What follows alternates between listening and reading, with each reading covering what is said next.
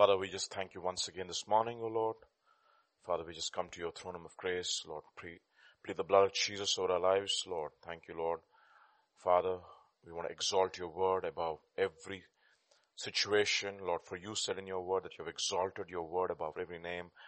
And I pray, Father, this morning we exalt you, Lord, not the opinions of men, but your opinion that matters. O Lord, for you said in your word that your ways are not our ways, your thoughts are not our thoughts. As the heaven is high above the earth, so are your thoughts and your ways. And therefore this morning, Lord, I pray, Father, that you would, Father, exhort us and to challenge us, Lord, to come up and not to stay at a level which we are comfortable in, not to be satisfied with the status quo, that we will truly, truly make an effort, O Lord, Father, that we will put to death the deeds of the flesh, and that we will, Father, climb up, O Lord Jesus. Father, this morning, O Lord, grant us grace to that, and we pray that you would anoint us afresh to, Father, understand your word, and Lord, not only understand, but Lord, that your life would be made manifest, O Lord, even as we take part of your word this morning, O Lord Jesus. Thank you, Father. Speak to our hearts, anoint us even in the speaking and the hearing of this word. For in Jesus' name we pray. Amen.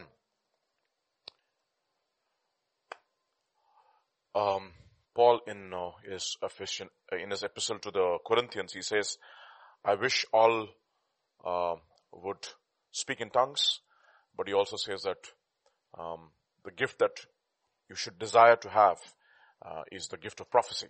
Yeah, he said, I would rather that you would speak one word which is understandable to everybody than several hundred words in angelic tongues. Not that the gift of tongues is not great. It is great, but the gift of tongues edifies you personally. It doesn't edify others until there is an interpreter. So this morning, let us understand what it means. Why do we have teaching? Why do we have to go through this process of teaching? Which is prophetic in nature. See, it says the church is built up on the teaching of the apostles and the prophets. Okay, there is an apostolic ministry and the prophetic ministry. Apostolic ministry which lays the foundation. Okay, and there's a teaching which teaches us the ways of walking in the kingdom of God. And of course there's a prophetic teaching as well, which corrects us constantly, keeps exhorting us. And like the prophets Haggai and Zechariah, when they stopped building the temple of God, the prophets came up and they said, what are you doing, guys? And they encouraged and exhorted them to not to give up on building the house. And we are all building. Like yesterday we were looking at the Solomonic anointing, if you want to call that. The Solomonic anointing, which is the anointing of the spirit of wisdom and revelation. That we will be having that kind of a spirit that will be able to build the body of Christ. Like Paul says, like a wise master builder. I laid the foundation and others have to build upon it, but we should be careful as to how we build upon it, because that day will test the work, whether by fire, whether it will stand the test or not. And therefore we need to understand what it means to have this ministry of teaching which builds us up, and what are some of the ingredients of this teaching ministry, which we need to really focus upon. For example, if you turn with me to 1 Corinthians chapter 14, we looked at that yesterday, but we will kind of go into a little bit of detail. 1 Corinthians chapter 14 verse 3, it says, but he who prophesies speaks edification, exhortation, and comfort. Three things. It talks about edification, it talks about exhortation, and it talks about comfort. And we need all these three things. Okay. What does that word edification mean? Edification comes from the word edifice, or a building, or a structure.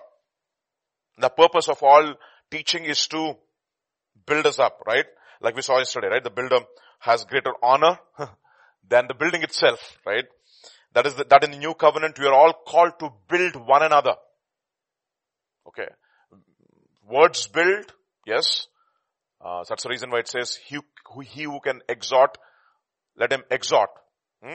All of us have been given different gifts, but all the giftings have to be used in order to build the body of Christ. Yeah. So the prophecy or teaching is to edify. first, one of the purposes of teaching ministry or the prophetic ministry, if you want to call it, prophesying, if you will. We are prophesying. Okay, we're teaching, preaching. Broadly, we are prophesying. Like what is the spirit of the testimony of Jesus Christ is a spirit of prophecy. Okay. So that we strengthen the witness of Jesus Christ in our lives. When the Holy Spirit comes, ye shall receive power and ye shall be my witnesses. Okay. And the testimony of Jesus Christ, the witness of Jesus Christ is a spirit of prophecy. So in order for us to be strengthened in our witnessing, what we need is to be edified, to be strengthened, to be built up.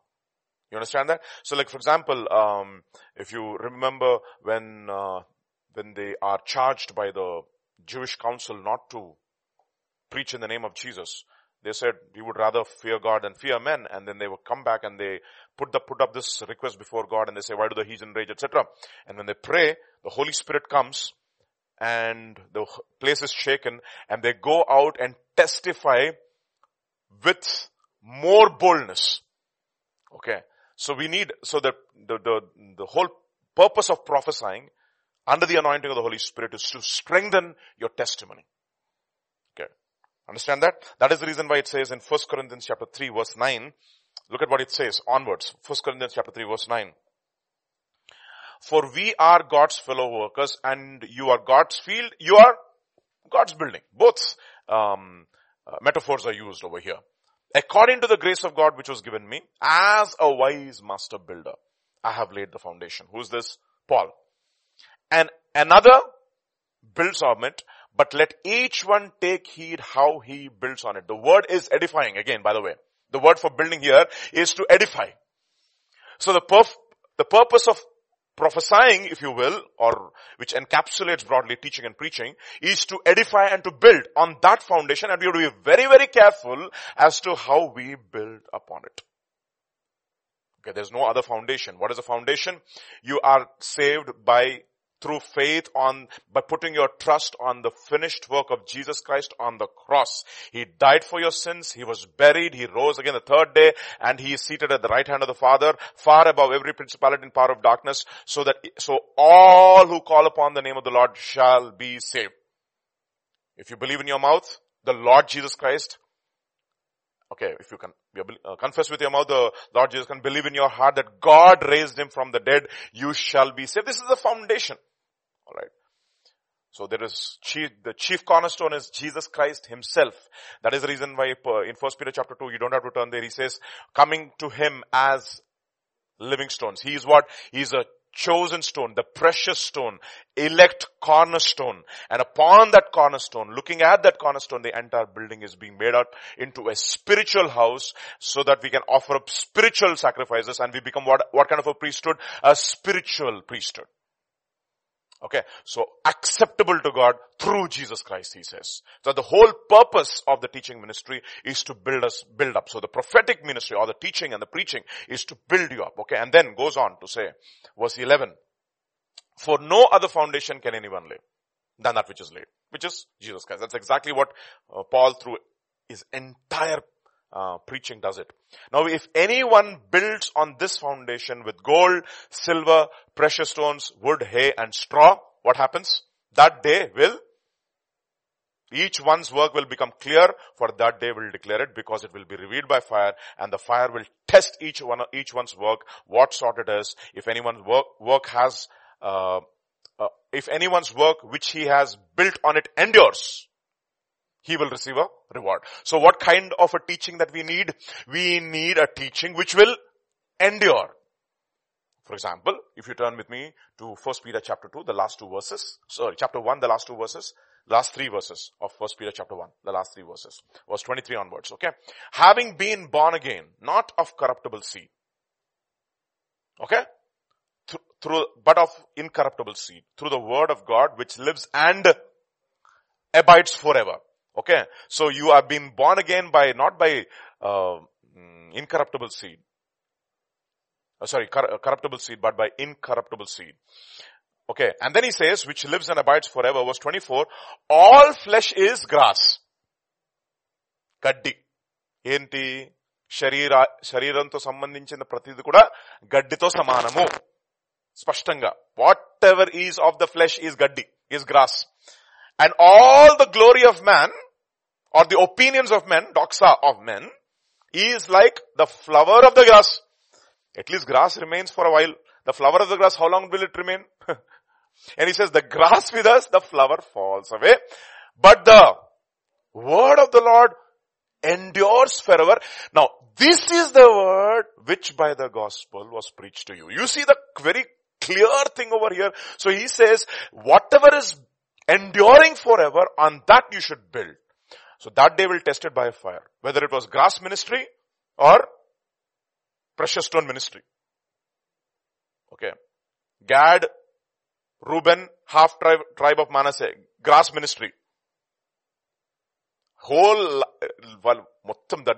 Their entire life is grass, Baba. We want to come back to grass. Grass ministry. Grass also has several other connotations these days. What do you say? All young people are looking at me. If you're looking into the camera, you know what I'm talking about, right? So grass, that will only give you a high. After that, very, very low, you will go. Okay. Now this is the word which by the gospel was preached to you. And therefore what should we do? It says in Jude chapter 1 verse 20. Oh, this is only one chapter, because for the sake of the computer it's a dumb machine, so I have to tell 120. Okay? Yeah, right? But you, beloved, you're all laughing. Okay. I tell the children, when they come to the first class in, university, right? I tell them, computer is a dumb machine. If anybody says you're calculating like a computer, they're insulting me, not giving me any accolades. Sorry, your brain is like a computer. No. Sorry. I'm going to run from that commendation. Because computer is a dumb thing, right?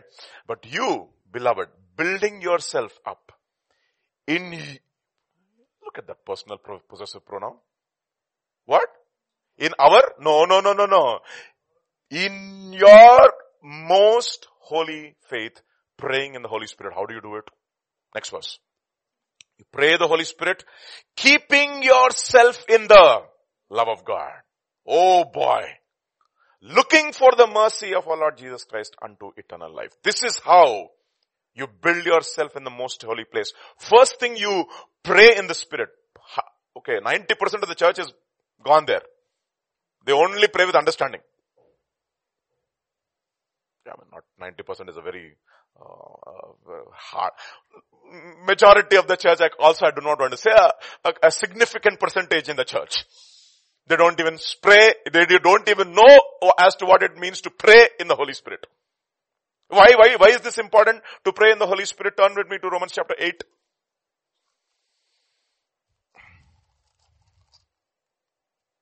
Verse 26 onwards.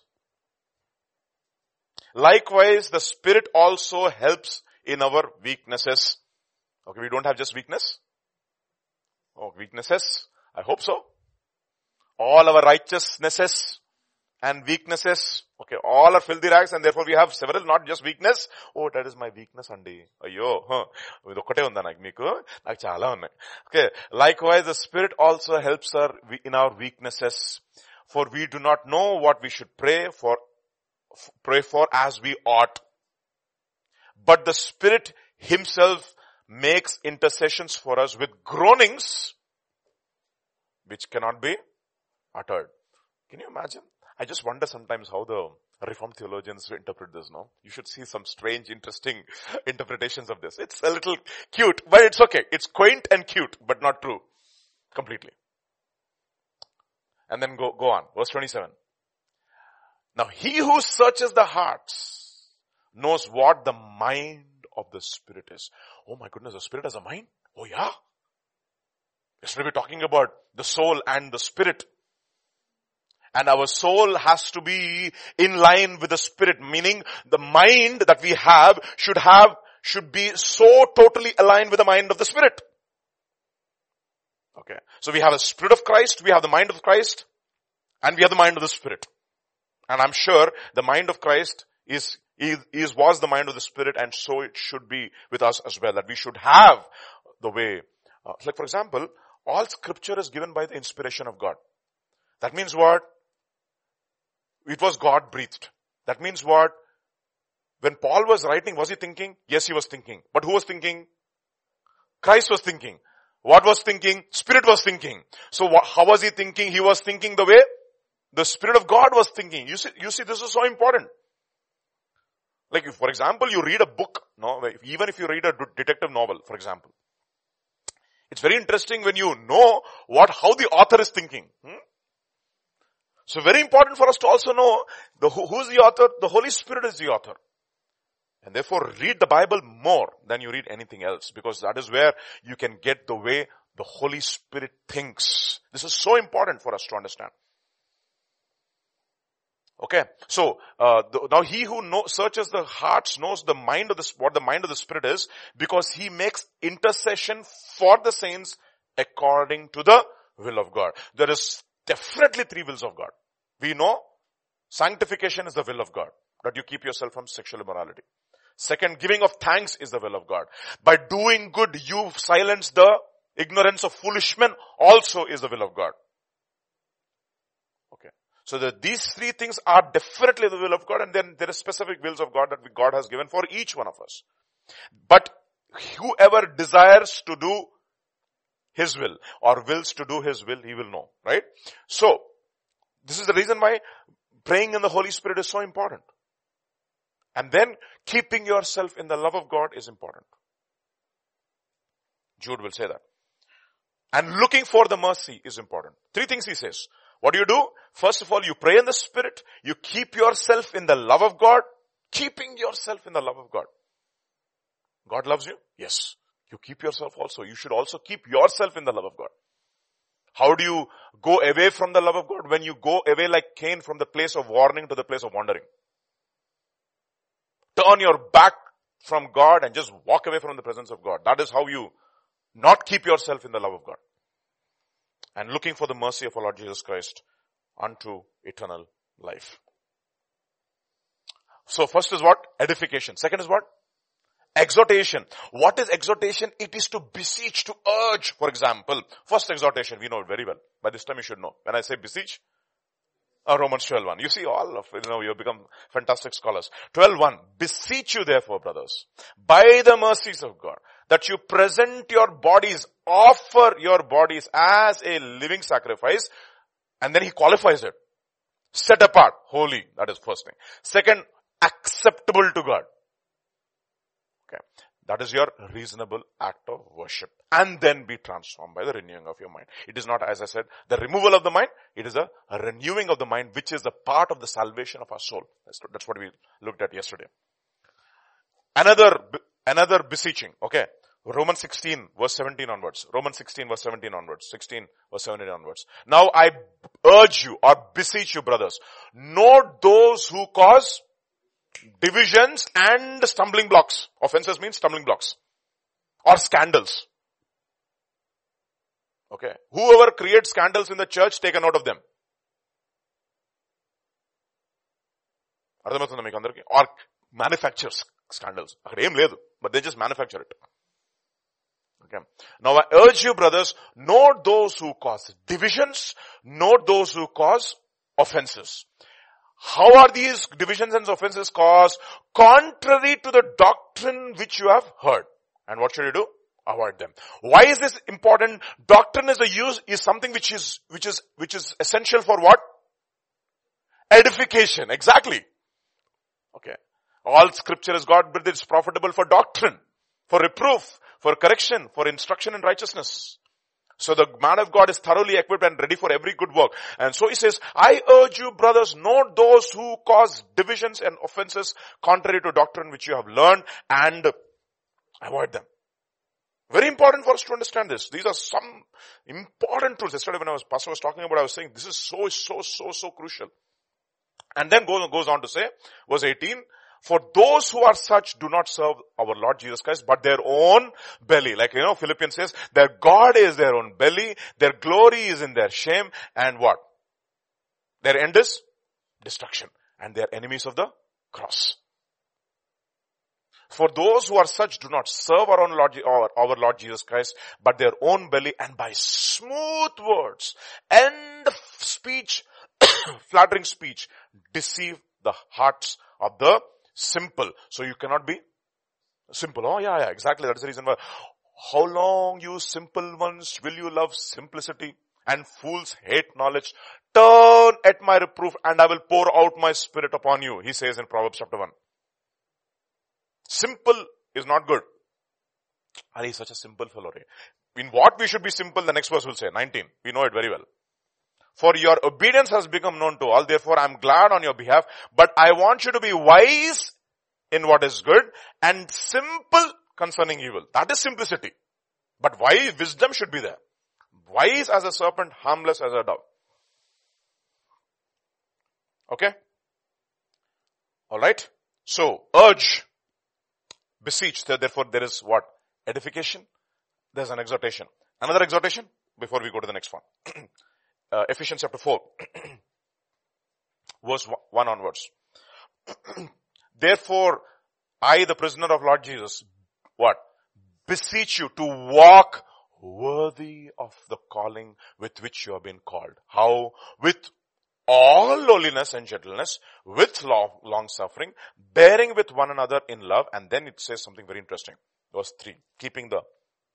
Endeavoring to keep the unity of the Spirit in the bond of peace. That is how exhortation should happen. That is one of the very, very important exhortations. Endeavoring to keep the unity of the Spirit in the bond of peace. So you have edification, you have exhortation, and finally you have comfort. Comfort comes from the word strengthen. Who needs strengthening? 1 Thessalonians chapter 5 verse 14. Okay. Or comfort. Now I exhort you, brothers. Very interesting, no? Warn those who are unruly. Comfort the faint-hearted. Strengthen the faint-hearted. Who are these faint-hearted? Those fellows when they go to battle. Let all the faint-hearted go. Why should they go? Otherwise they will discourage those people who are fighting. So comfort the faint-hearted. Uphold the weak. Be patient with all. Okay, that is the reason why we need prophesying, because it accomplishes three things. What does it accomplish? It accomplishes first edification, second it accomplishes exhortation, third it accomplishes the ministry of comforting or strengthening those who are faint-hearted, because men's hearts will faint for fear by the things that are coming in the world. I'm telling you, my dear brothers and sisters, if we are not stayed on God and we are not stayed put on the things of God, that courage will not save you. The only one fearlessness will change you. That if you die today, you'll be able to stand before God, because your conscience is clear with God and with man, and you have no unconfessed sin in your life, and that is the only assurance that you will have when you stand before God. That is the only thing which will give you what we call as boldness. Otherwise, no. You have to take sin seriously. And we don't have anything against God and anything against man. We have settled all accounts with God and with man, and we know to the best of our knowledge, as far as our conscious part is concerned, we don't have any sin in our hearts. That will give us boldness. Not, okay, well, let us go and do it. No. That is not going to give us boldness. And another purpose of prophesying. Okay, let's go to 1 Corinthians chapter 14 verse 24 and 25. Look at what it says. I love this, no? But if all prophesy and an unbeliever or an uninformed person, two people can come into our midst. An unbeliever can come, an uninformed person can come. He is convinced by all. Who is convinced by all? The uninformed fellow is convinced. An unbeliever is convicted by all. And thus, what happens? The secrets of his heart are revealed. And what will he do? And so falling down on his face, he will worship God and report that God is truly among you. You see, that is the purpose of all teaching. That we'll have such a tremendous authority of the Holy Spirit that we'll be able to speak into people's life and their situations. We'll know exactly what they're going through. And what will happen? All his arguments and all his unbelief will be exposed for what it truly is. That he's only giving excuses, and that he doesn't have any reasons for not actually truly following God. Okay? So true deliverance is happening when we are being edified. Okay. When we are being exhorted. When we are being comforted. And when we are constantly being examined. Right? Examination. Examination is not a matter of chance. Okay. Examination is deliberate. Okay. So we are edified, exhorted, comforted, and examined. Okay. That is the reason why Hebrews chapter 4, we know that, looked at that verse yesterday, right? Hebrews chapter 4 verses 15 onwards. Sorry, not 15. 11 onwards. 11 onwards. Yeah. Therefore, let us be diligent to enter into that rest. Verse 12. For the word of the Lord is living, one. Powerful, second. Living means it's quick, it says in the other word, in other translation, KJV. Quick. I like that word, quick. I don't know. Okay, first, it is living. Then it is powerful. The gospel of God is the power of God into salvation. I'm not ashamed of the gospel of Jesus Christ, for it is the power. You know what? Words have got power to change, to transform. Ultimate power is to change a fellow who's an absolutely given to alcoholism, for example. And the Spirit of God falls upon him. And from the next day, he's got the power to overcome his sin. That is real power. Not having nuclear weapons. The ultimate power is able to restrain your anger. That is the reason why he says the one who is able to control his anger is more powerful and stronger than the one who takes over a city. I remember, I think William Grunel in his work, Christian in Complete Armor, this is what he says. He says, just imagine a Roman centurion who's just won a war. Okay. And when he's won a war, he brings all the prisoners of war into the parade. And there's a huge parade. Okay. They'll say, wow, what a powerful man what a powerful man, what a wise man. He's able to conquer such huge army and all the prisoners of war like that walking. And he's walking on this parade. And all the people are saying, glory, glory, glory. Look at this man who's taken over a city. And suddenly he sees a maiden. A beautiful maiden. And he falls for her.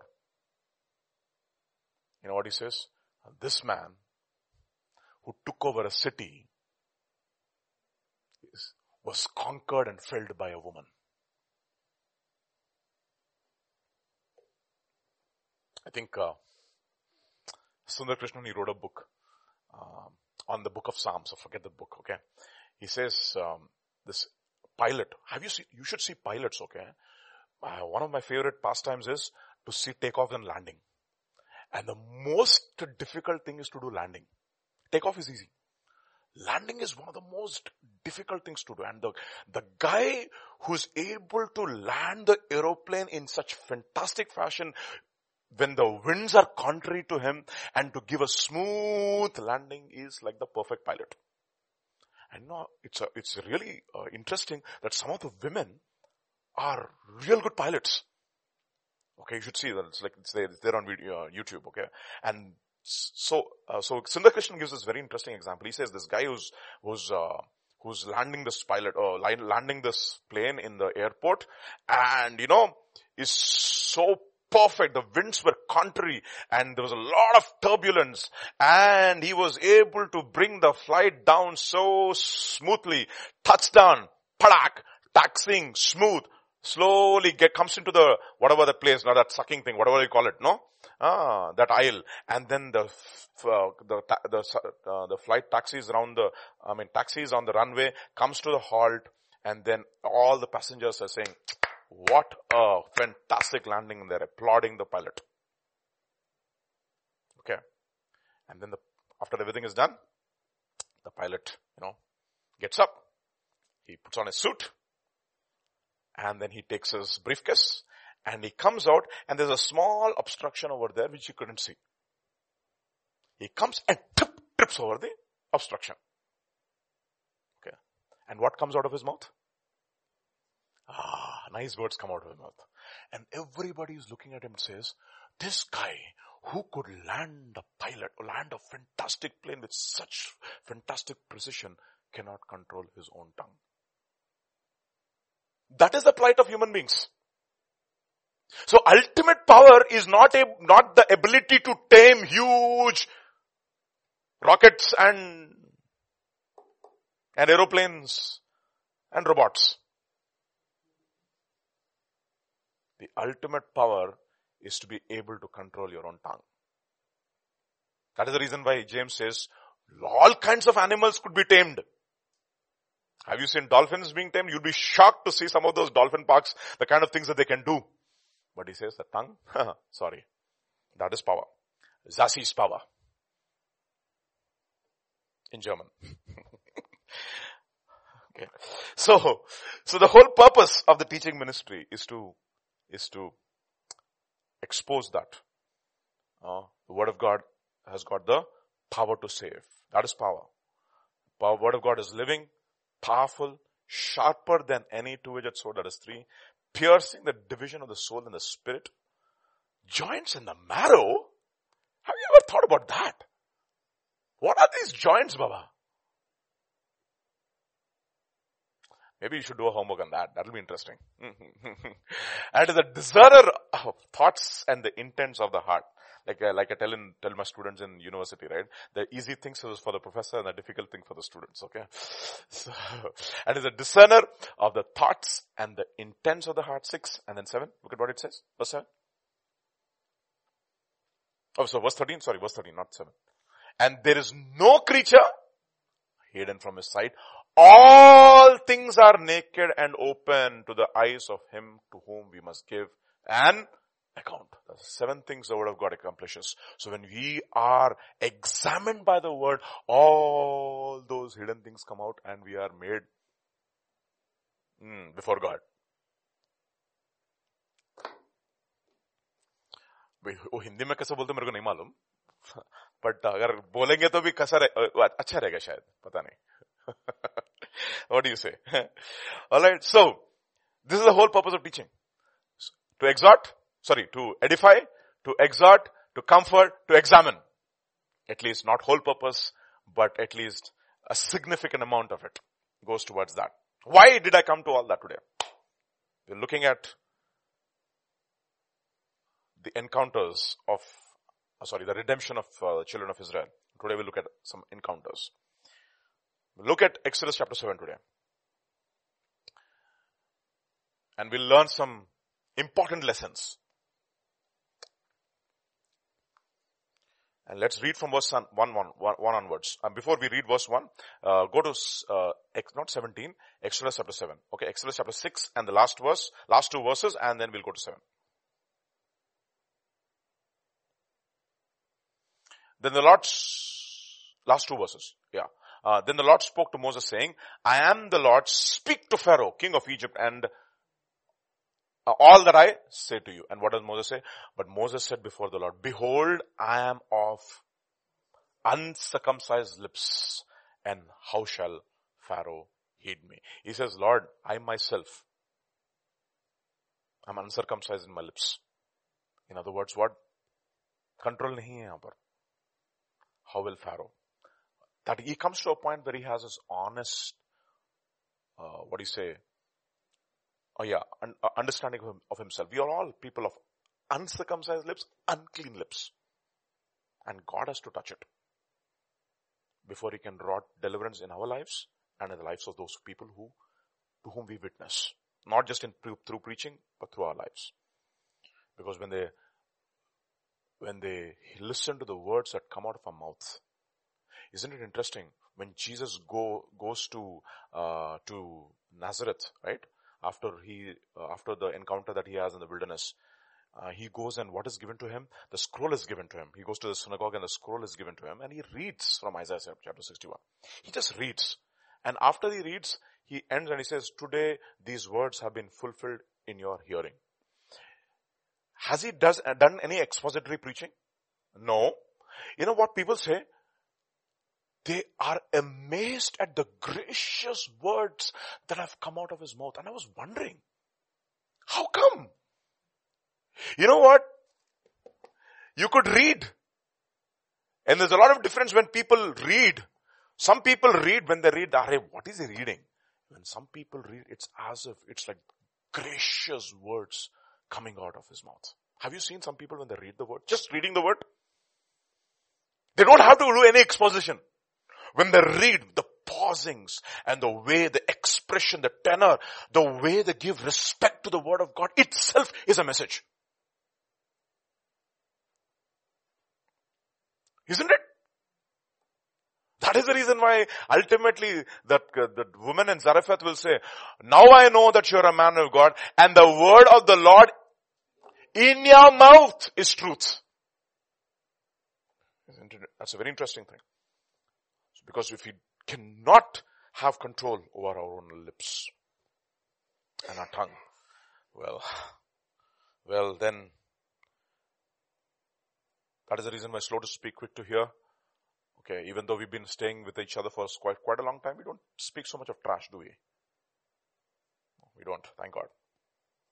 It's a good practice. Yeah, we'll have to carry this forward.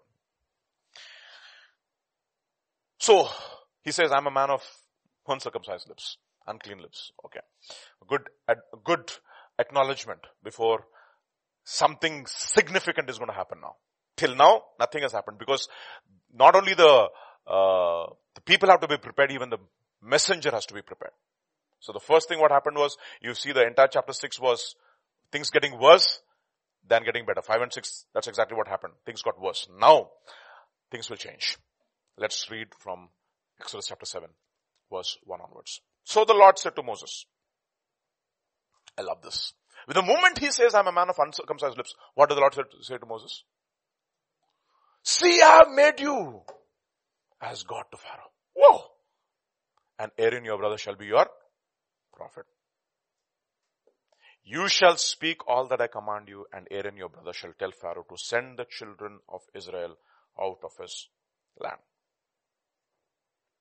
Let's move on. Right? Let's read. And what will I do? And I will harden Pharaoh's heart and multiply my signs and my wonders in the land.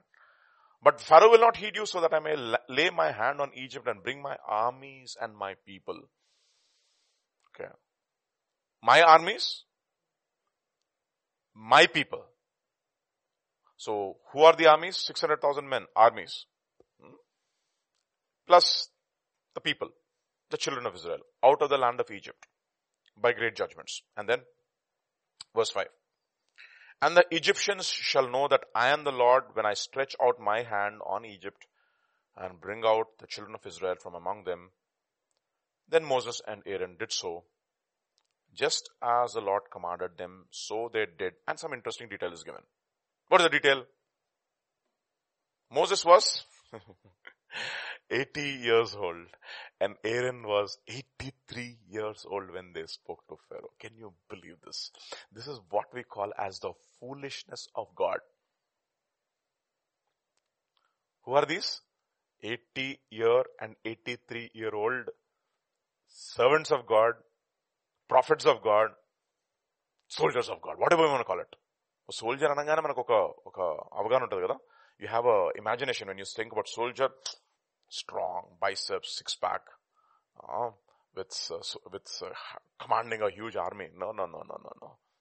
This is the point where all the wisdom of the Egyptians and everything has come to a standstill. I want to just make 2 points over here before I go.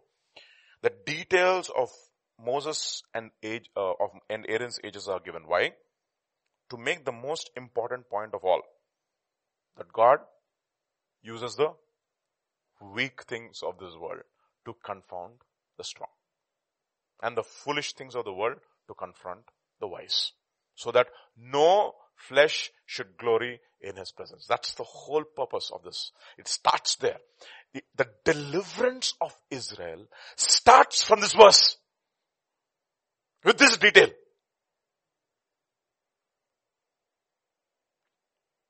Verse 23 of 1 Corinthians chapter 1.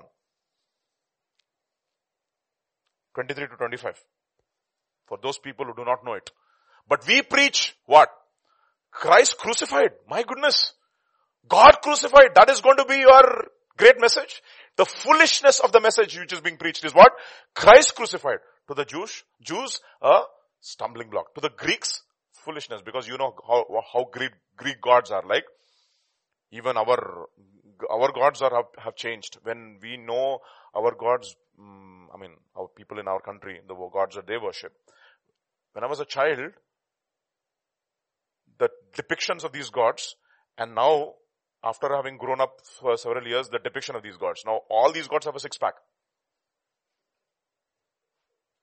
Have you know? Do you know those gods who were depicted? The same gods who were depicted when we were kids? How they were?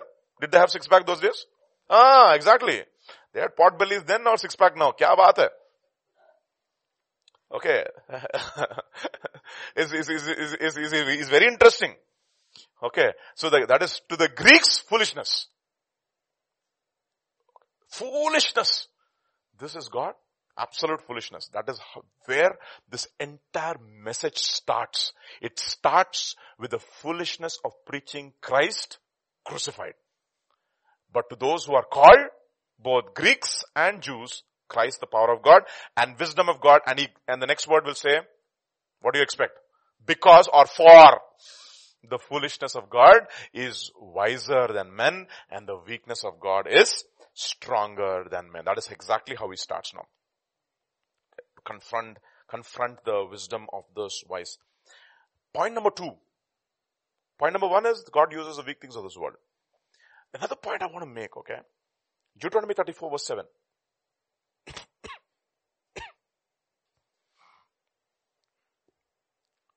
Moses was 120 years old when he died.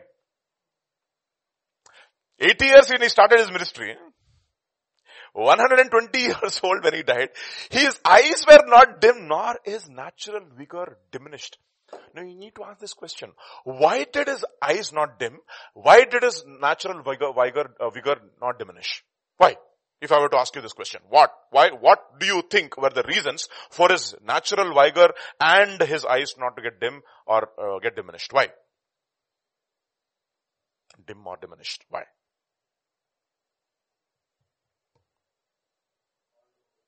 Exactly. I'm going to give you an A for the day. We're going to have a party. The whole purpose of Moses' ministry, his ministry was to take the entire people to the promised land. You understand? So it tells me this. If God has called you, I think he will sufficiently strengthen you and equip you till you finish your calling. So it doesn't matter when you start. That's a tremendous hope for all of us. When do you think John wrote his epistles? When he was young or when he was old? Oh, he was old. His gospel is considered to be not the earliest, but the latest. Latest in terms of, at least it was 30 or 40 years late than the original gospels, which are in the earliest gospel, the synoptic gospels as we call them. Okay. And then Revelation, when he was very, very old. But the best work came. That is the reason why in 2 Corinthians chapter 1 verse 9, it's a hope for all of us. So just because you were called, let's say when you were old, don't ever lose heart. Okay, I wasted all my life. If God has called you, he will sufficiently equip you and you will not die one day before your purpose is finished.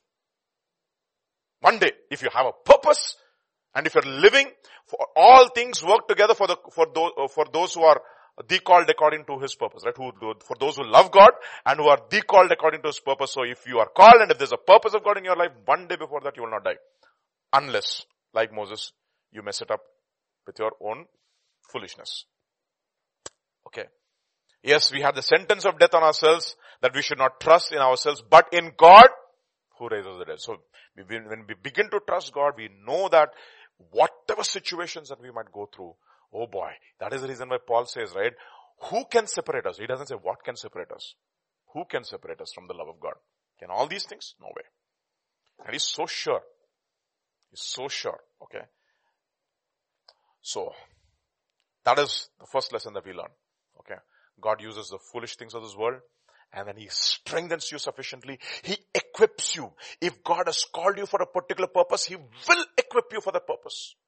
It is impossible for God to call you to a particular ministry and not gift you in that ministry. Otherwise, where's the whole point of doing a ministry without His strength? Turn with me to 1 Peter chapter 4, please, before we finish this point. 1 Peter chapter 4.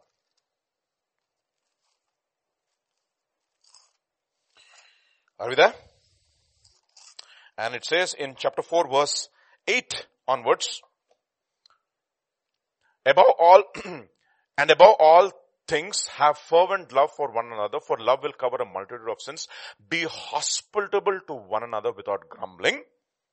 As each one has received a gift, minister to one another as good stewards of the manifold grace of God. If one speaks, let him speak as the oracles of God.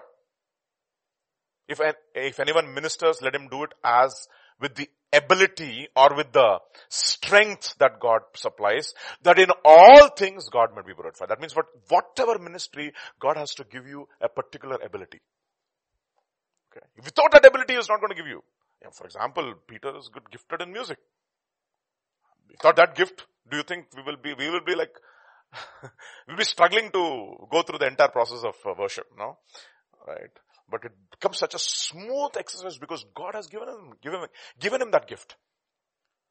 Okay, that gift of worship, gift of leading people into the presence of God. And every ministry God calls you, He will equip you. It's impossible to do it. Otherwise, if you think that you are qualified for the service, sorry. We are to be the most pitiable of all people. Okay. So that's the first thing which we'll learn. So let's go back now. From now on, the encounter starts. Okay. Today's teaching title, I called it Encounters of a Spiritual Kind. What did I say? Okay. For people who are movie buffs, you know exactly why I named it that way. It is not encounters of a strange kind. Encounters of a spiritual kind. Okay. So first encounter number 1. Exodus chapter 7 verse 8 onwards. Okay. The war is won or lost in the first encounter. You know that? Okay. Pharaoh loses the war in the first encounter itself. He's defeated in the very first encounter. You need to understand this. Let me prove that to you. Let's move on. Okay. Exodus chapter 7 verse 8 to 9. Then the Lord spoke to Moses and Aaron saying, Pharaoh speaks to you saying, show a miracle for yourselves. Then you shall say to Aaron, take your rod and cast it before Pharaoh and let it become a serpent. Chalo.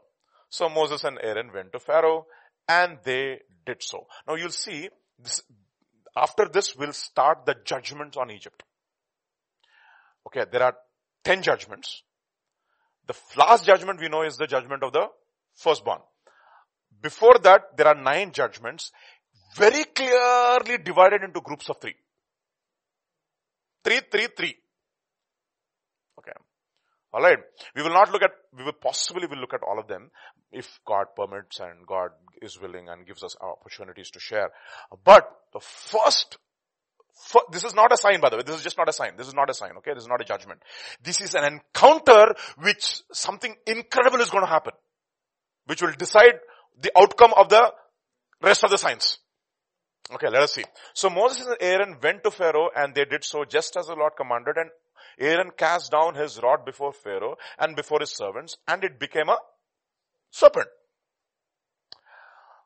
And then, but Pharaoh also called the wise men and the sorcerers. So the magicians of Egypt, they also did in like manner with the word for enchantment, secret arts, dark arts. Okay. We don't have any dark arts in Christendom. We had revelation. We have mysteries, but not dark.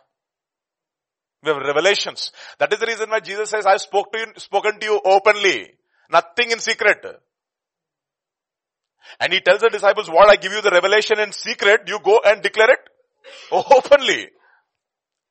Secret arts, the enchanters, like Pastor keeps saying, no? The enchanters, they have to go to those secret places to get magic powers from the occult by doing occult and all. God is a God who gives us freely all things. Our heart has to be right with God. That's all. Look at what he says. But Pharaoh also called the wise men. And so for every man threw down his rod and they became serpents. But Aaron's rod swallowed up their rods and Pharaoh's heart grew hard. The first encounter is the most significant of all. What does God do? He defeats the powers of darkness by disarming them first. He literally swallows up the power of the enemy in the very first encounter. For the enchanters and the soothsayers, the rod was everything. For Moses, it was not the rod per se. It was God who was everything. It is called the rod of God. But if God is not there, that rod is as good as nothing. But for the enchanters and the soothsayers, what? The rod says everything. If the rod is gone, everything is gone. Colossians chapter 2 verse 15. You know it very well. What does it say? Having disarmed principalities and powers, he made a public spectacle of them, triumphing over them. Isn't it interesting? When David encounters Goliath, you know what he says? You come with me with your sword and the spear and the javelin, etc. I come to you in the name of the, what does he have? He has a rod, he has a staff, and he has stones.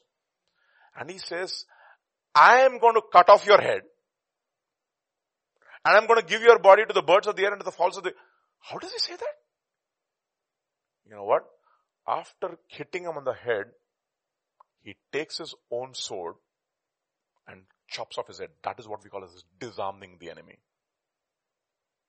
Okay.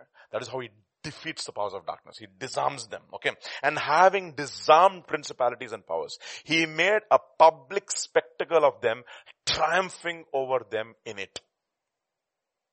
Okay. So the ultimate enemy for all of us is who? Not just death. You're all looking at me. See, so many times we have heard that teaching. It is not death, but the fear of death. Okay, let's go to Hebrews chapter 2 now.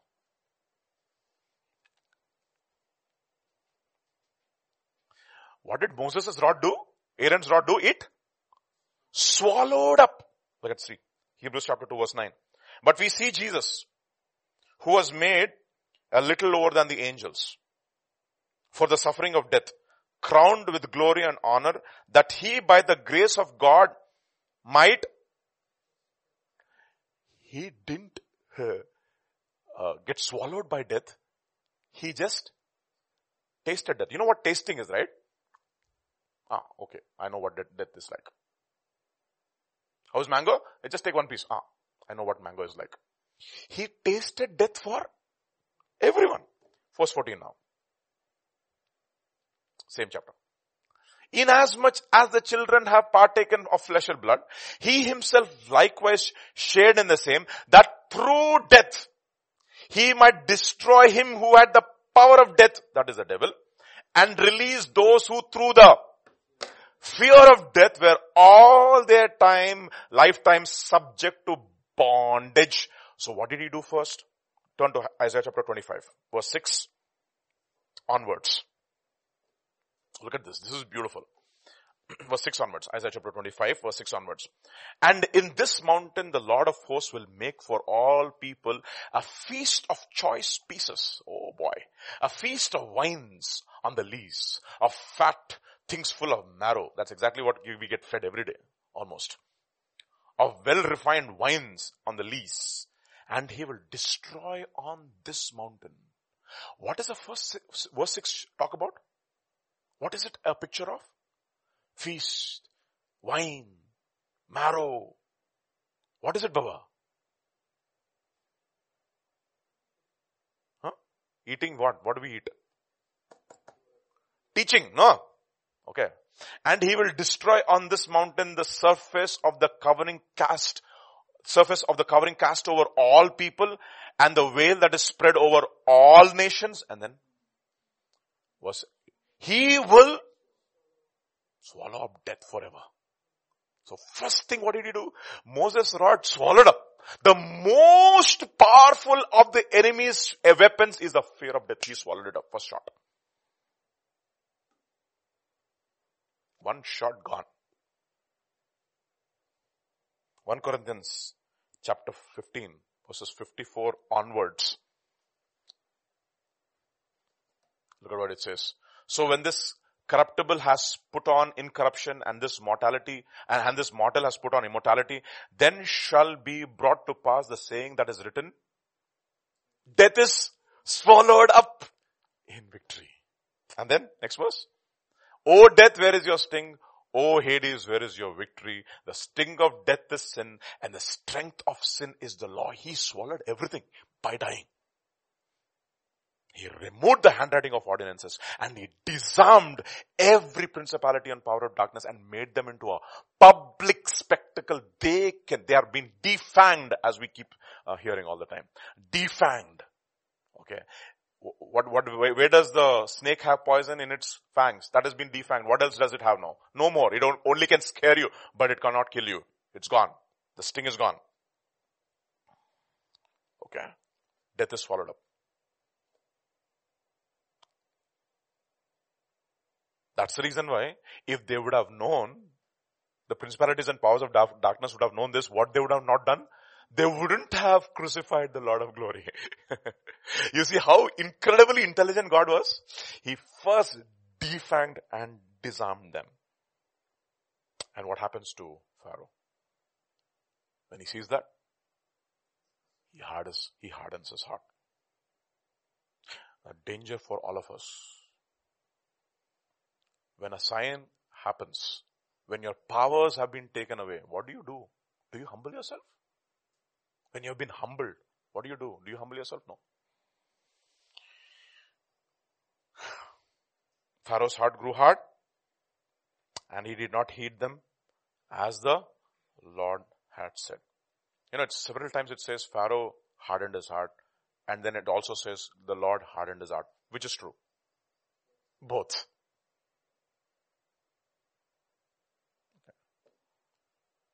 Don't say the Lord hardened his heart because Pharaoh hardened. No. Don't say those things. Nothing of those conclusions should come to, nothing of those kinds of conclusions you have to come to. The Lord hardened his heart. He also hardened his heart. So Pharaoh was working in partnership with God to harden his heart, essentially. That's how I look at it, no? So don't do that, is the point. 95 verses 6 to 11. 95 verses 6 to 11. By this time you should know what 95 means. Yeah, thank you. Oh, Psalm 95, okay. Oh, come, let us worship and bow down. Let us kneel before the Lord our God, our Maker, for He is our God. We are the people of His pasture, the sheep of His hand. Today, if you hear His voice, what should you not do? Do not harden your hearts as in the rebellion. And let us go to Hebrews chapter 3. Something very interesting is given. A very strange detail. Hebrews chapter 3 verses 7 onwards. Therefore, everybody, as the Holy Spirit says, today, if you hear His voice, do not harden your hearts. Okay. The most important thing for all of us is how we respond to the ministry of the Holy Spirit in our lives. Why?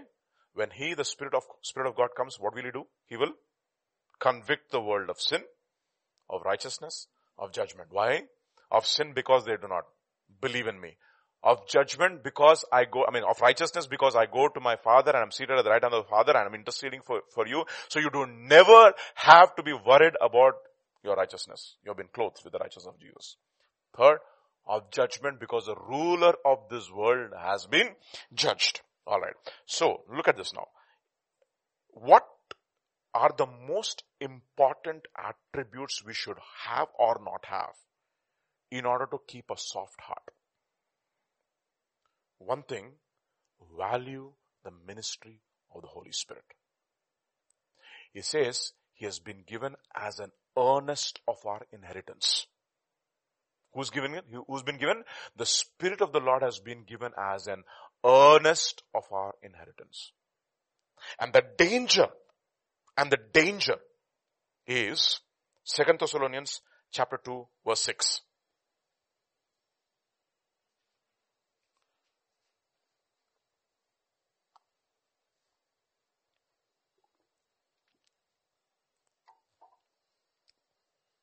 And now you know what is restraining, that he may be revealed in his own time. Who's restraining them? The Spirit of God is restraining. That is the reason why it says, where there is no vision, people cast off all restraint. Where there is no vision means where there is no revelation. Actually, other translations will use the word. Where there is no 29:18? 29:18, please see that. 29:18 if I'm right. That's how I remember it. 2 times 9 is 18. Yeah. So 29:18, Proverbs. Where there is no revelation. Who gives revelation? Lord grant us the spirit of wisdom and revelation. So where there is no revelation, verse 18 will say of Proverbs chapter 29, the people cast off restraint. So what is restraining us is a revelation given to us by the Holy Spirit. And who is the revelation? The revelation is the church. When the church is gone, the Holy Spirit is gone. And if the restraining influences are gone, and what will happen? There's only the man of lawlessness, the son of perdition will be revealed. And there is nothing else in our lives to make us to come to a point of conviction. It's not going to happen. So we have to be very careful with the ministry of the Holy Spirit. Let us keep asking God, Lord, Lord, Lord. Like David says, Lord, okay, do not cast me away from your presence. Do not take away your Holy Spirit from me. Boy, what a prayer. Restore unto me the joy of your salvation. Very, very, very important. So what are the things that we should not do with him? Because he's a person. First, you know it. Let's go it in some kind of a chronological order. Acts chapter 5. We know this very well. We learned it in several studies, but we will learn it once again to remind ourselves. The word of God is always fresh every day. Acts chapter 5. And let's read from 1 onwards. Isn't it interesting how it starts? What is the starting word? But a man. There was Barnabas. This is contrasting Barnabas completely. It's not that but there was a man not like Barnabas, in other words. Okay. But a certain man named Ananias with Sapphira his wife sold a possession. And he kept back part of the proceeds, his wife also being aware of it, and brought a certain part and laid it at the apostles' feet. The next verse. But Peter said, Ananias, why has Satan filled your heart to lie to the who? The first thing you should not do. When you are convicted, don't lie. How do we lie? Turn to 1 John chapter 1. Verse 8 onwards. If we say that we have no sin, we deceive ourselves, and the truth is not in us. If we confess our sins, he is faithful and just to forgive us our sins and to cleanse us from all unrighteousness. Verse 10. If we say we have not sinned, we make him a liar, and his truth and his word is not in us. Isn't it interesting? When the first century church started, people were judged for lying to the Holy Spirit, in that they were judged because they gave. And when Joshua entered into the promised land, Achan was judged because he took. Both are dangerous. That guy took, this guy gave. God is not looking at the act, he's looking at the heart.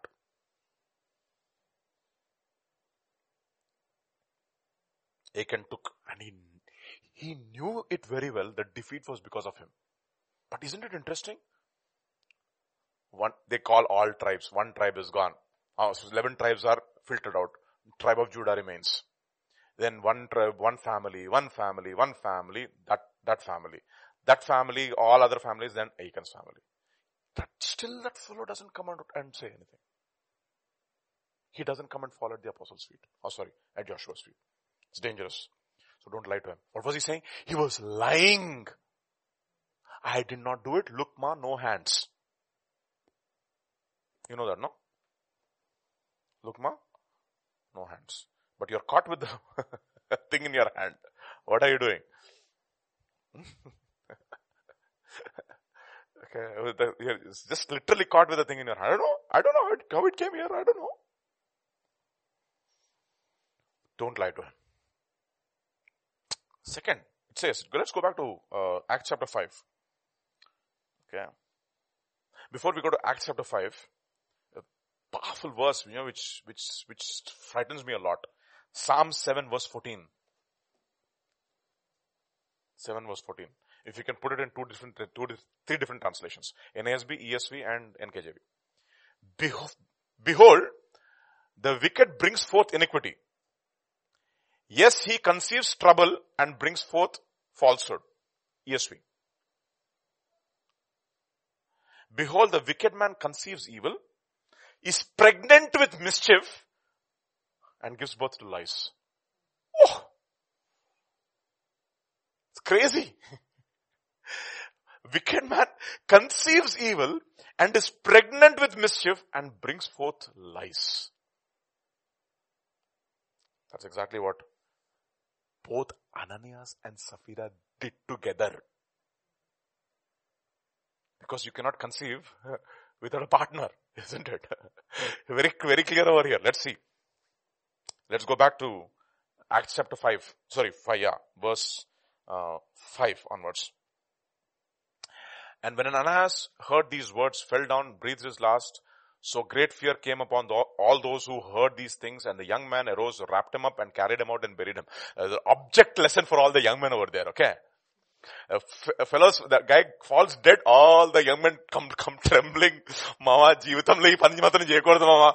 And they'll just, wrap up the thing and go. What an object lesson for young men to learn. So learn all the lessons, and if you're a young man, if you're a wise young man, learn from Ananias, in other words. And then don't get married to Sapphira. Is the next lesson. It's very clear, very clear. I'm not lying. Young men have to learn these two lessons. Don't be like Ananias, don't get married to Sapphira. Now it was about 3 hours later when his wife came in. Not knowing what had happened. She did not know. Peter answered, tell me whether you sold the land for so much. Can you imagine? She doesn't even know that she has become she has become a widow. She lost her covering. Literally. It's gone. Okay. Yes, for so much, he said. And then look at this next verse. Peter said to her, how is it that you have? You know what the word for agreed is? Huh? No, yeah, that is symphoneo. That is the word. You symphoneoed with your husband. Together, what did you do? You tested the Holy Spirit of the Lord. So don't lie to him. Don't test him. You know how you test him? By agreeing together in conceiving lies and conceiving mischief and bringing forth lies.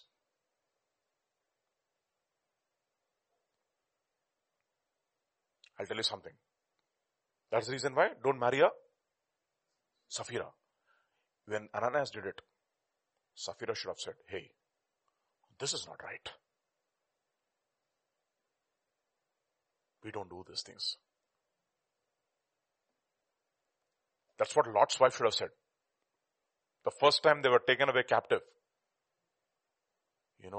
Hubby, we did a great mistake by leaving that man's house. We should go back. Nothing of that sort. And therefore, scripture says, remember Lot's wife and Sapphira's wife. Sorry, Ananias' wife, Sapphira. Please remember her also. Can you imagine A husband and a wife who have got such kind of a transparency, they can agree together to do the wrong thing. I've seen so many couples, they agree together to do the wrong thing, but they never agree together to do the right thing. It's very interesting.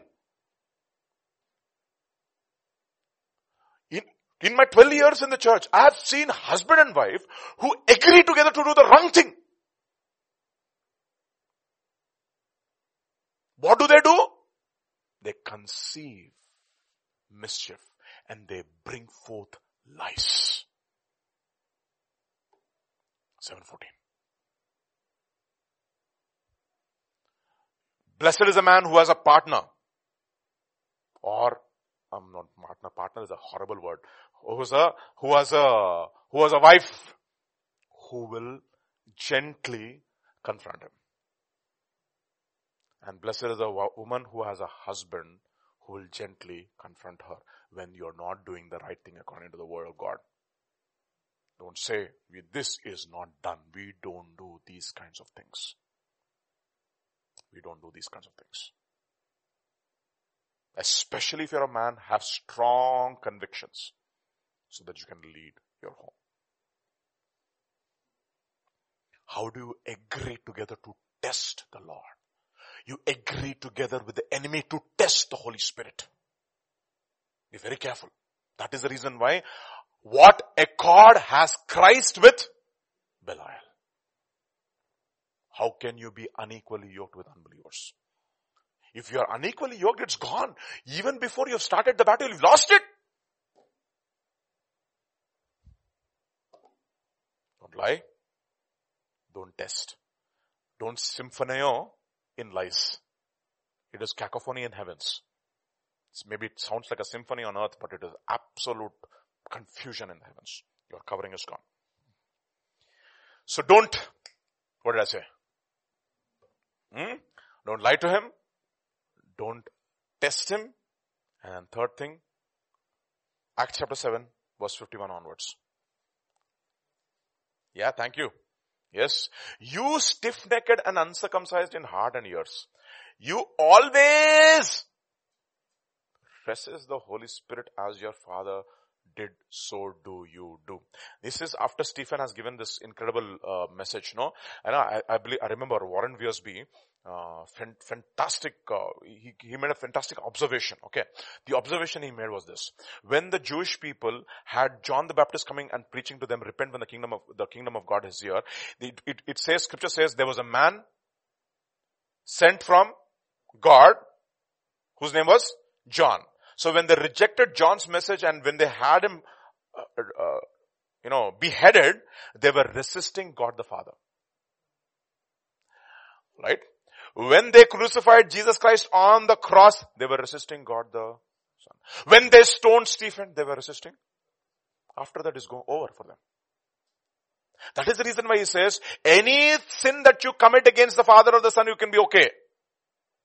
But if you come against something against the Holy Spirit, be very, very, very careful. Neither on this nor there you will be forgiven. Person of the Holy Spirit is gentle. Let us ask God for the gift of the fear of God. You should go into a silent closet of prayer and say, Lord, grant me fear. Most important for young men. What happens to this young men? They bury that same day, 2 bodies they bury. 2 object lessons they have learned. Not to be like Ananias, not to get married to Sapphira. Learn not to test, not to lie. Young people have to learn the fear of God, and it will keep them from sinning. It is the fear of God which keeps you from sinning. That is the reason why it says, don't fear, but fear. Exodus chapter 22 verse 20, no? Exodus chapter, don't fear, but fear. So that the fear of God can come upon you, so that you should not sin against him. Ask God. Alright. Third, don't resist him. How do you resist him? By resisting the message. Keep on resisting. The message keeps on coming with conviction. You resist and you resist. Over. It's up. Nehemiah chapter 9 verses 27 onwards. 28 onwards, please. Nehemiah chapter 9 verse 28 onwards, no? But after they had rest, they again did evil before you. Who are these people? The children of Israel. Therefore you left them in the hand of their enemies, so that they had dominion over them. Yet when they turned and cried out to you, you heard them from heaven. And many times you delivered them according to your mercies. And then what happens? Verse 29. And testified against them that you might bring them back to your law. Yet they acted proudly, and they did not heed your commandments, but sinned against your judgments, which if a man does, he shall live by them. And they shrugged their shoulders, stiffened their necks, and would not hear. And verse 30, very interesting. Yet for many years you had patience with them. You testified against them by your spirit in your prophets. Yet they would not listen to them. They resisted the message of the prophets.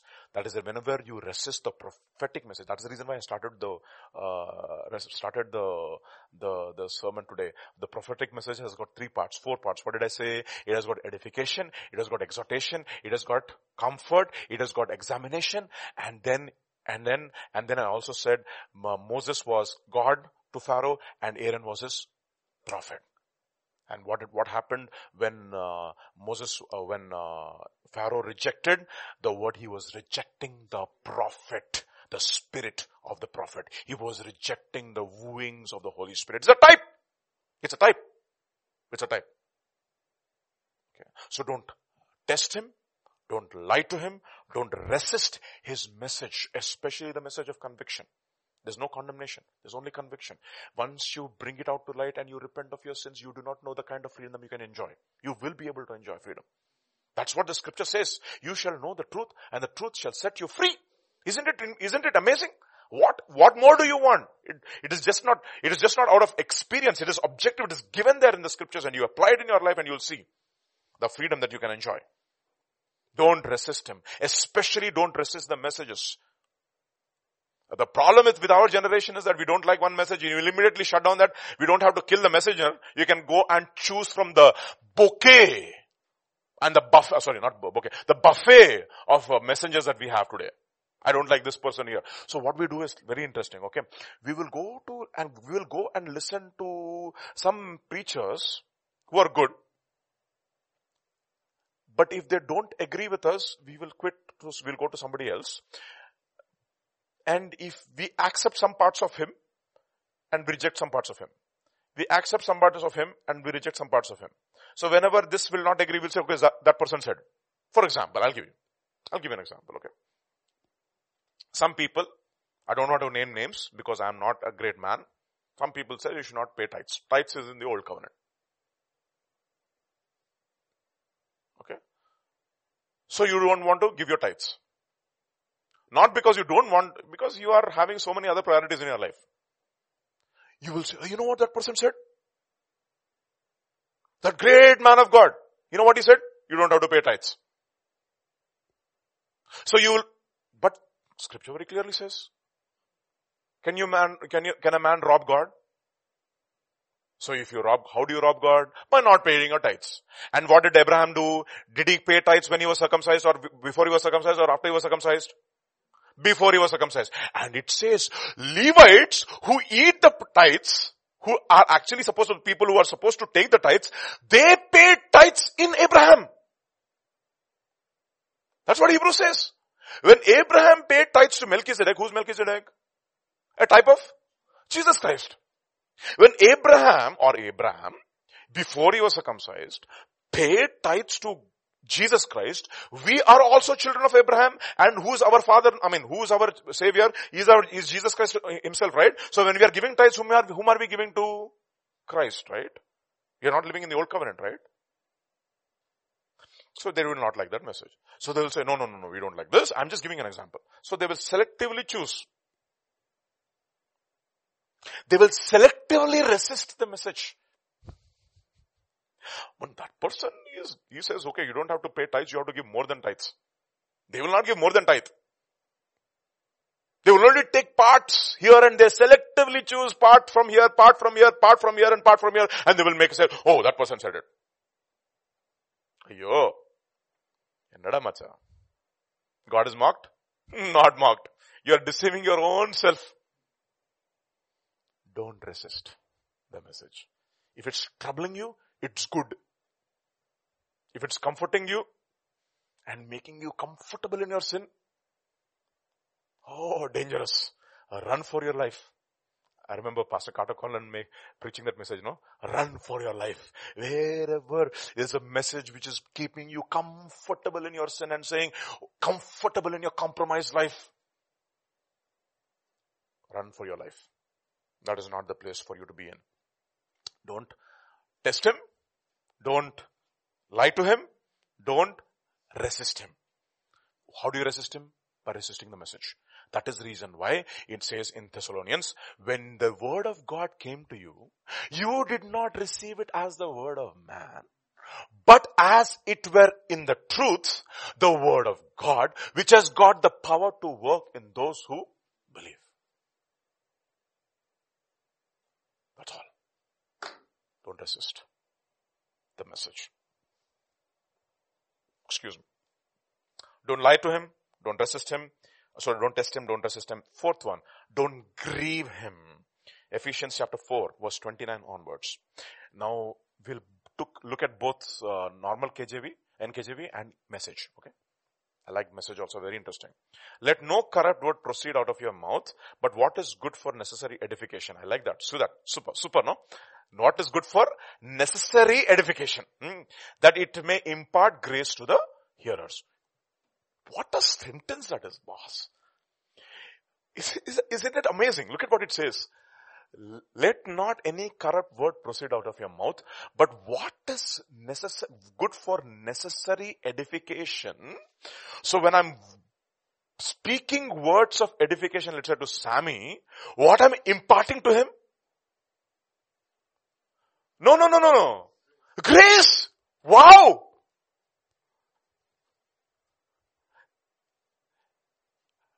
And what does grace of God teach us? To say no to ungodliness and worldly lusts. I'm imparting grace. Can you imagine the power that God has given us when we open our mouth for necessary edification, that we are able to impart grace to one another? Have you ever thought about conversations like that? Challenge to all of us. The conversations that you have with one another. That is the reason why in Malachi chapter 3 verse 16 it says, a book of remembrance was written because God was listening to their conversations, and a book of remembrance. And it says, those who feared God were conversing with one another, and a book of remembrance was written, was written, yeah. Book of remembrance. You know why? Because they were imparting grace to one another, because they were speaking those things which are good for necessary edification. What a tremendous truth to learn and to be challenged with. What a tremendous truth. I'm stunned sometimes when the Holy Spirit gives such incredible verses. Necessary edification. I imagine it, right? For example, when Peter and I are conversing with one another, or Dr. Richard and I are conversing with one another, and we are edifying one another, what are we imparting to each other? Wow! Can you imagine that, my dear brothers and sisters? The Holy Spirit comes, He is called the Spirit of grace, and what we are imparting to one another, the Spirit of grace, we are strengthening one another, and when we strengthen one another, we are imparting grace, and we need the power of God's grace to overcome sin, don't we? Because we are no longer under law but under grace. Think about those statements. And then he says that it may impart grace to one another, and it says, and do not grieve the Holy Spirit of God. How do you grieve the Holy Spirit of God? When you do not speak words which impart grace to one another, you grieve the Holy Spirit of God, by whom we are sealed for the day of redemption. It's a very, very, very solemn warning, and also an encouraging thing for us. That we, as believers, have the power to bless and impart grace to others. That is the reason why it says, let your words be seasoned with salt and full of grace. Salt is important. Salt burns, no? But it also imparts grace, no? Some people don't even have to say one word. Their very life will impart grace to you.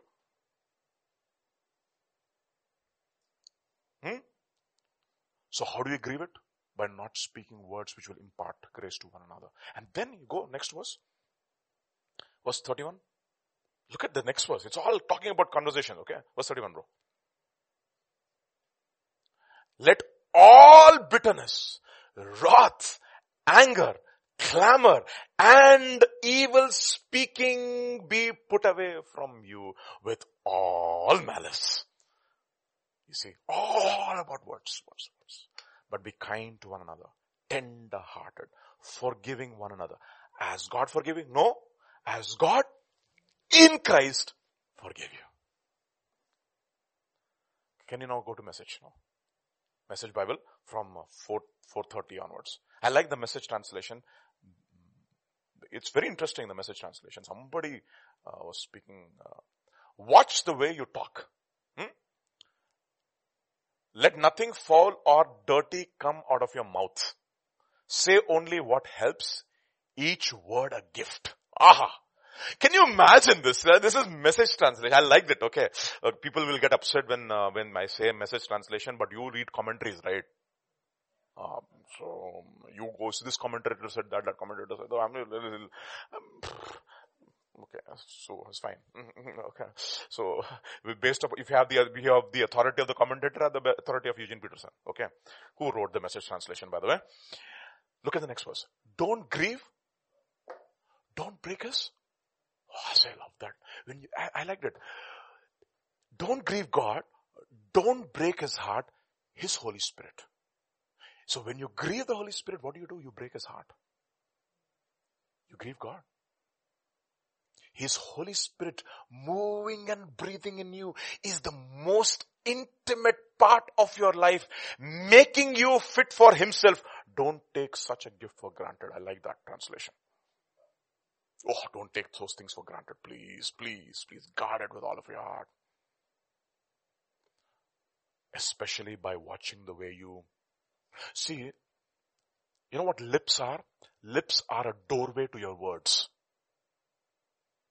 Lips are a doorway to your words. So, zip your lip and basically let nothing come out of your mouth. What did Moses say? I'm a man of uncircumcised lips. That means my lips were not separated unto you. In other words, that's what it means. Now what is he saying to God? He's saying, Lord, I give you control over my lips. That means I give your spirit the complete control when to open my mouth and when not to open my mouth. Slow to speak, quick to hear, slow to get angry. Isn't it a powerful testimony for all of us, my dear brothers, in these last days? Watch the way you talk. In other words, record it sometimes and see how you're talking to one another. It's important. Because if God is going to put a book of remembrance, better you know how we are talking to each other now. Because so many words are spoken, my dear brothers. So many words. How many of us can honestly testify if God were to judge us for every idle word spoken, that we will not have even a single idle word? Do we have circumcised lips or uncircumcised lips? Don't grieve God. Don't break his heart. His Holy Spirit moving and breathing in you is the most intimate part of your life. You know why? Because the Spirit of God searches the deep things of God. Who can understand the heart of God except the Spirit of God? And therefore, if you have to speak the words using which the Holy Spirit gives us, then you better be careful not to break God's heart. And we break God's heart by not watching the way we talk. Okay. If you have to just stop here for a minute now. Just think, let the impact of the statement hit me. I'm getting hit. I'm saying, Lord, so many times I just make a mess of my conversations. And the next verse.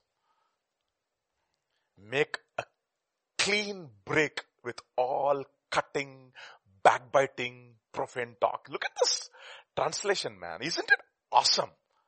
Be gentle with one another.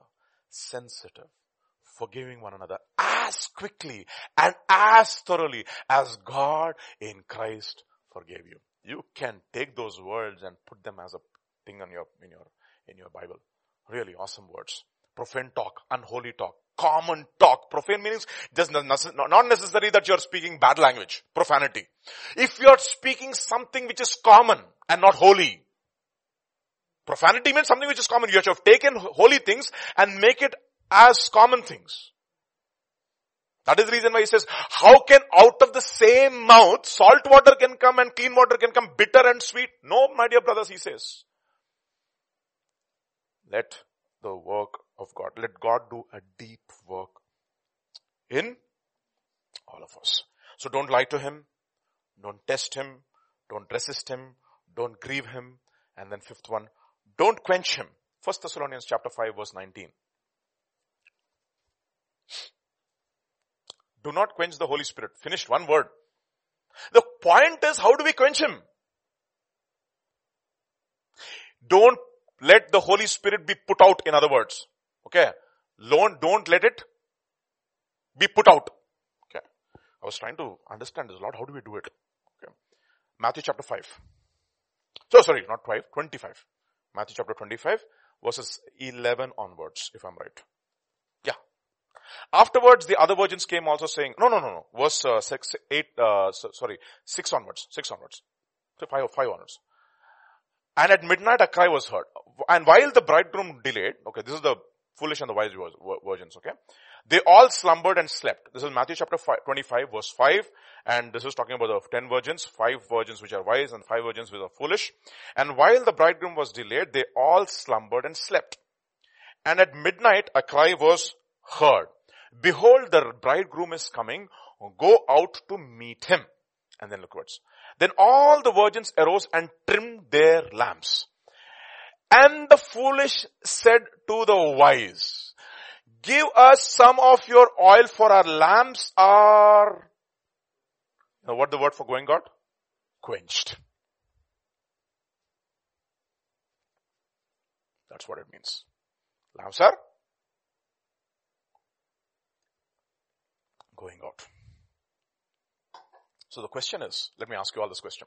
How do we quench the Holy Spirit then? But by not having sufficient oil. Simple. It says, do not be, go to Ephesians, no. Ephesians. Chapter 5.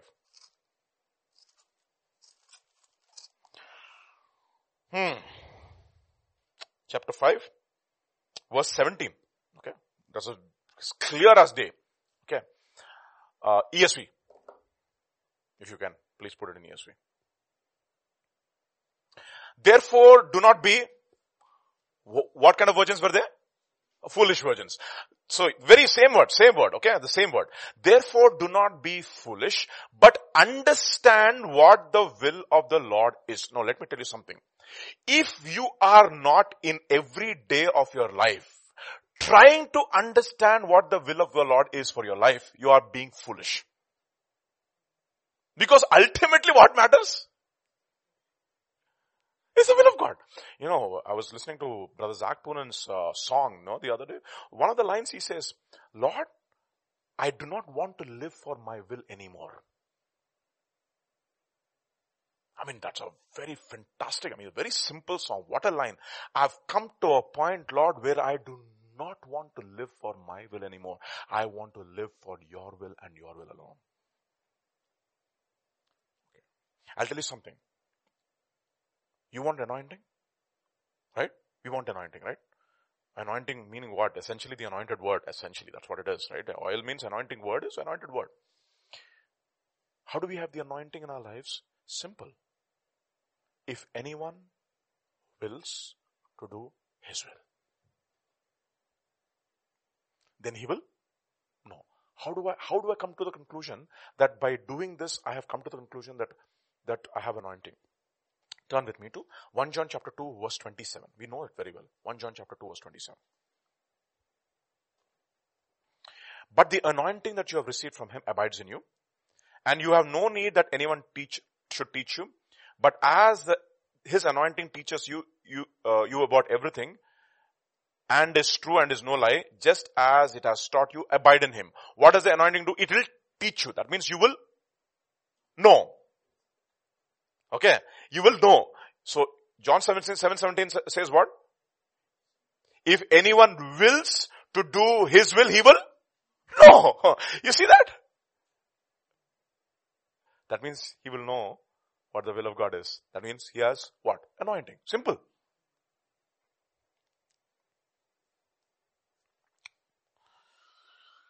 Okay. So, how do we have this anointing? Let's go back to, 5:17. Ephesians 5:17. Therefore, do not be foolish, but understand what the will of the Lord is. So at least we know three wills. One will, which we all know is, this one will which I want to re-emphasize, before we go there, to this. Turn to 1 Peter, chapter 3 or 2.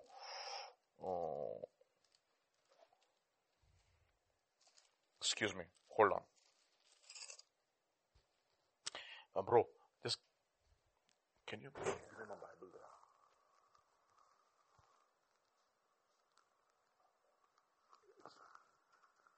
This is it, sir. Sorry. This is my latest Bible, so I'll know my latest markings. Okay.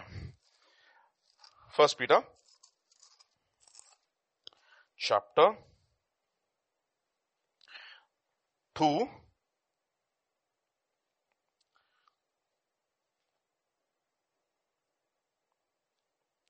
and verse 15. Yeah. Thank you. For this is the will of God, that by doing good, you should put to silence the ignorance of foolish men. Now, how does verse 15 start? 4. That means something is there preceding it. Now, verse 13 onwards. Be subject. Okay. You know how the will of God, no? What is the will of God? Be subject for the Lord's sake to every human institution. Like Pastor said something very powerful yesterday. He said, the covering is important. Whenever you're coming under subjection, you're coming under covering. And when you come under covering, you know what it says? How good and pleasant it is for brothers to dwell together in unity. For it is like the anointing oil. Anointing oil. Flowing from Aaron's head through his beard to all the brothers. For there the Lord has commanded a blessing, even life forevermore. How good and pleasant it is for us to dwell together. For there the Lord pours out a blessing, even life forevermore. What a song that is. It's when we come under headship and when we all are connected in unity to the head. Everybody knows his proper place in the body of Christ. My dear brothers and sisters, you will be filled with anointing. I didn't say that. Scripture says that. So that is the reason why be subject for the Lord's sake to every human institution, where it be to the emperor as supreme or to governors as sent by him to punish those who do evil and to praise those who do good. For this is the will of God. For this is the will of God. For this is the will of God, that by coming under subjection, you will put to silence, or by doing good, you would put to silence the ignorance of foolish men. One more place maybe, if I can find it. Let me just see if I can find it. 1 Peter only, chapter, excuse me? Huh?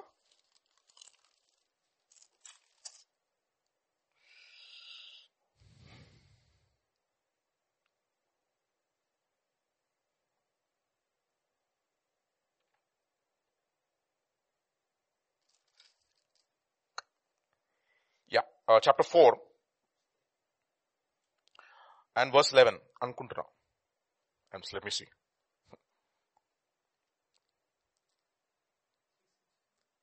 Uh, 3:16 is also there? No.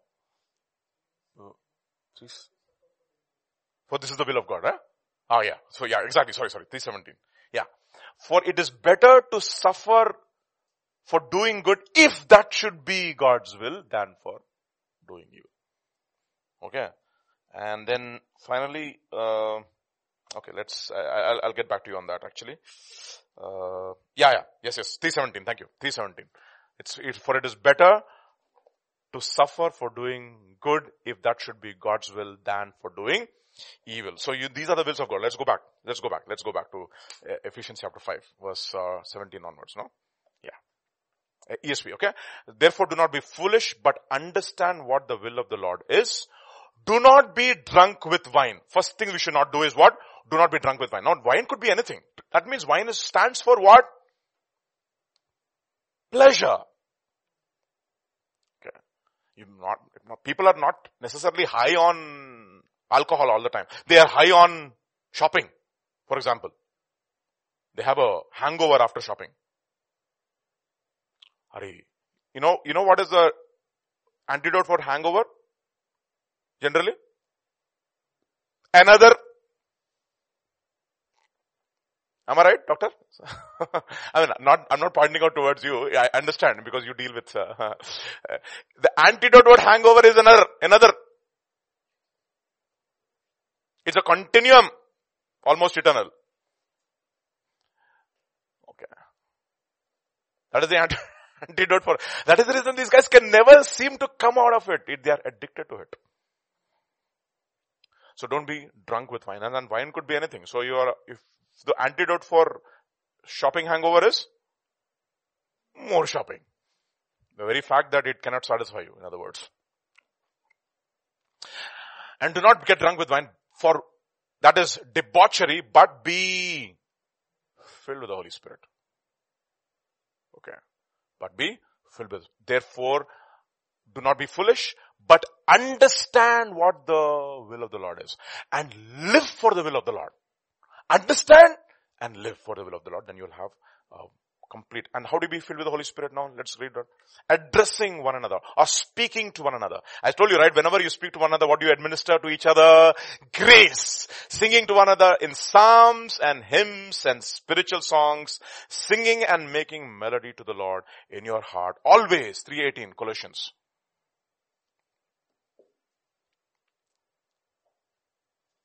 Oh, sorry. 3:18?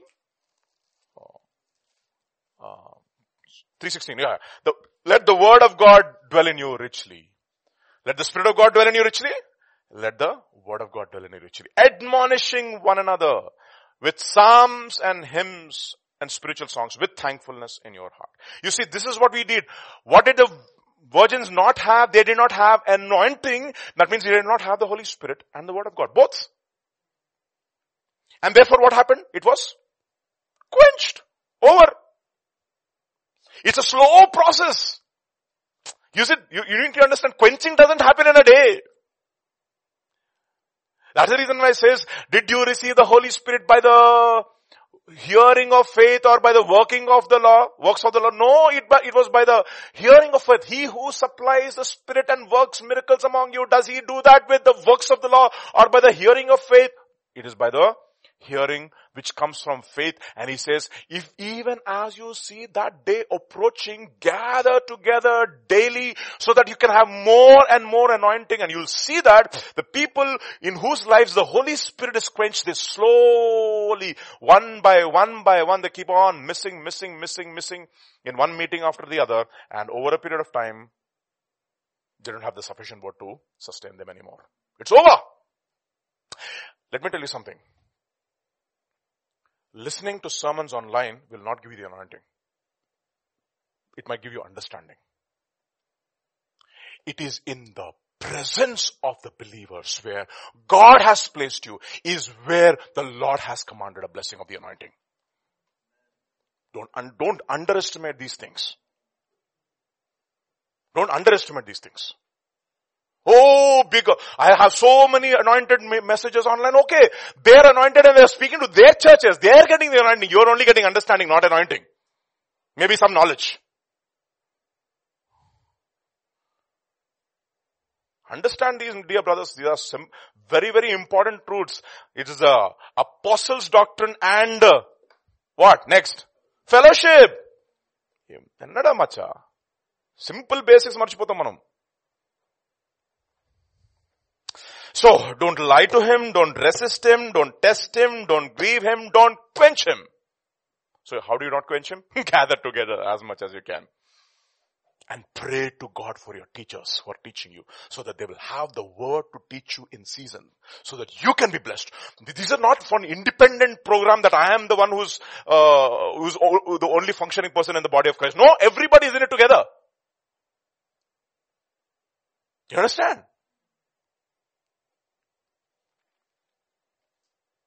So the next one, if all these things happen, finally, verse 6, don't insult him. Sixth part. This is the dangerous part. Turn to Hebrews chapter 10 now. Hebrews people don't want to read because there are so many scary parts, and all once saved, always saved kind of technologies will go out of the window. I don't want to say anything. When people show me one part of scripture, I say it is also written. Because, like Pastor was saying yesterday, it was in the soul. Written, also written. Written, also written. Don't come to any conclusion. Written, also written. Don't come to any conclusion. Read the entire Bible. Together. Okay? Avladha? Okay. Hebrews chapter 10 now. Verse 22 onwards. Okay. Let us draw near. Kya baat hai? With a true heart, in full assurance of faith, with our hearts sprinkled clean from an evil conscience, and our bodies washed with pure water. Kya baat hai? Okay. Let us hold fast the confession of our hope without wavering, for he who promised is faithful. So what kind of a doctrine do I believe in? I believe in without wavering doctrine. What kind of a doctrine I believe in? I believe in holding fast doctrine. What kind of a doctrine do I believe in? I believe in clinging to him doctrine. What kind of a doctrine do I believe in? I believe in clinging to sound word doctrine. Not Calvinism or Arminianism. I don't know any of these two things. But I believe in sound words, clinging, holding fast, all those things. Which is there in the Holy Scriptures. People are so busy interpreting. Ayyo, read it, Baba. Just read. సమగ్రంగా చదవడం నేర్చుకోవాలి. సమతుల్యంగా, సమగ్రంగా, సమయోచితంగా. 3. తెలుగు వచ్చేస్తుంది బాగా. Don't insult. Hebrews chapter 10 verse 22. So let us hold fast the confession of our hope without wavering, for he who has promised is faithful. And then let's go on. Let's move on.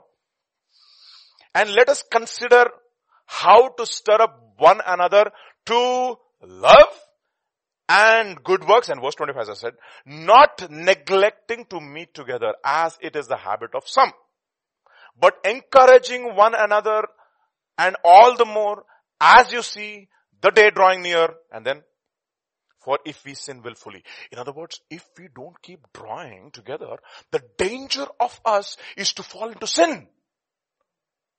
That's how this word starts. How does it start? Verse 26. For. It's a supporting argument.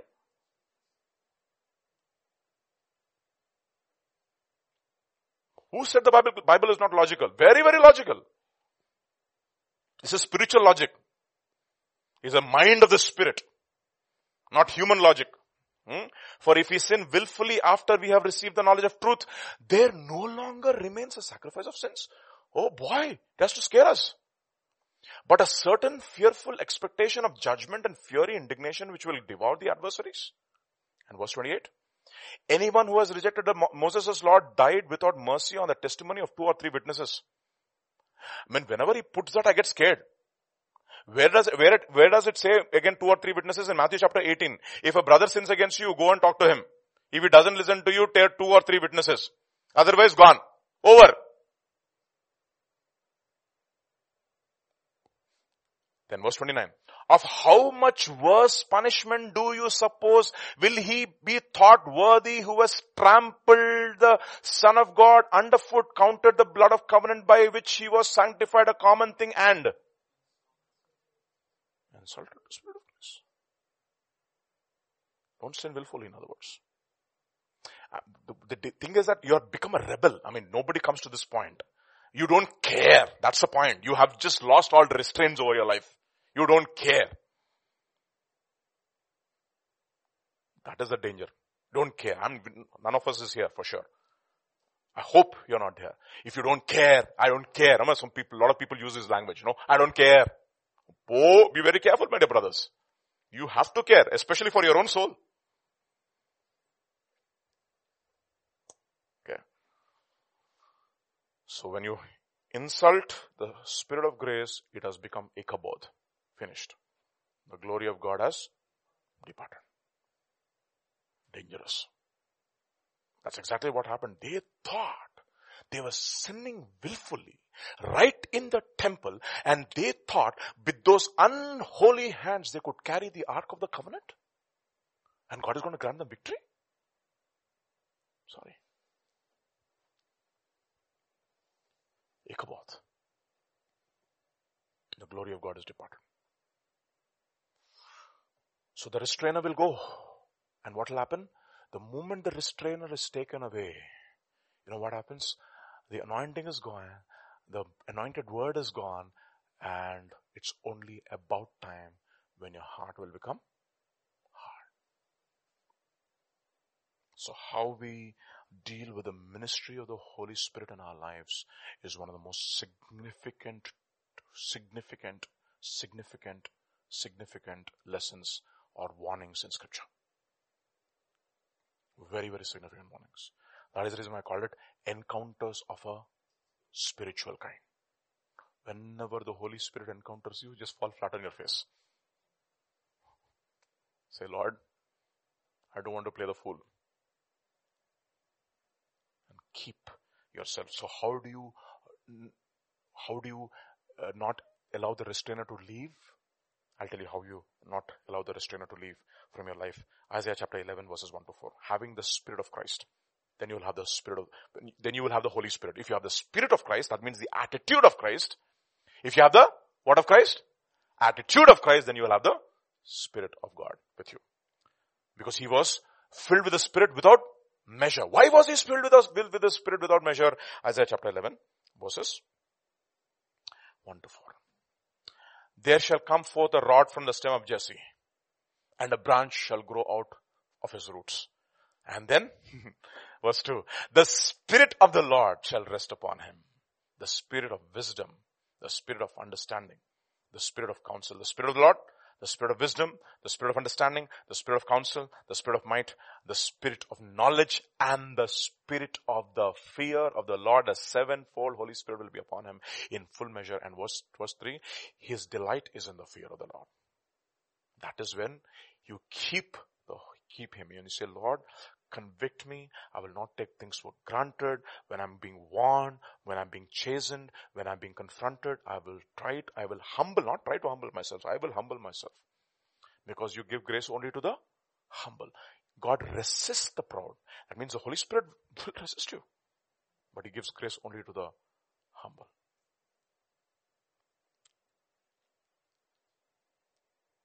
Don't let the restrainer go.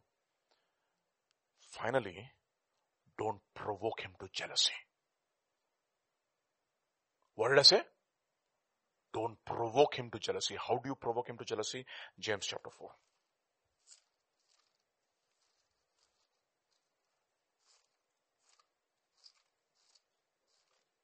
4 onwards, yeah. Adulterers and adulteresses. Don't you not know that the friendship with the world is enmity with God? Whoever therefore wants to be a friend of the world makes himself an enemy of God. Or do you think that Scripture says in vain, the Spirit who dwells in you lusteth to envy? Don't provoke him to jealousy. You'll see that in Ezekiel how the Spirit keeps leaving the temple. Why? Because there is a idol called image of jealousy, and slowly it removes. That means don't have any other affections other than God in your life. Don't have any other affections other than God. Love the Lord your God with all of your heart, and let him circumcise your heart so that you can love him. How does how does God circumcise you? I'll show you. Turn with me to last verse, Romans chapter 5, and we will stop with, I don't want to scare you anymore. I'm scaring myself, but we have to be sufficiently scared in these last days because we are living in perilous times. If you're not scared now, then we'll get scared later. We'll never get scared later again. That's it. Our heart will be hardened. Romans chapter 5, verse 2, 3, 4. Please do it in NASB, please, if you don't mind. Yes, thank you. Through whom we have, having been justified by faith, we have peace with God. Okay, that is verse 1. Through whom we also have obtained our introduction by faith into his grace. Access. I like that word, introduction is also there. In which we stand, and we exult in the hope of the glory of God. And not only this, but we also exult in tribulations, knowing that tribulation brings about perseverance, perseverance proven character, and proven character hope. Who is the hope? Christ in me, the hope of glory. And the hope does not disappoint. Why? Because the love of God has been poured out in our heart by the Holy Spirit which has been given to us. That is how he says, you know what, you keep on ensuring that the character of Christ is being formed in you, and you'll see more of the Holy Spirit coming inside of your life, and you'll love your Lord more and more and more and more and more and more. And when you do certain small things, it'll prick you. Even if you do some small things, it'll prick you. As long as it's pricking in your conscience, thank God. As long as you're being pricked, as long as you've been convicted, you know something? It's a tremendous blessing. It is the proof that the Holy Spirit has not left you. He's convicting you. Oh, thank God for conviction. Thank God for conviction. There is no condemnation for those who are in Christ Jesus, but thank God for conviction. For it is conviction which keeps us on the straight and narrow path. Okay? Shall we pray? Shall we stand and shall we pray?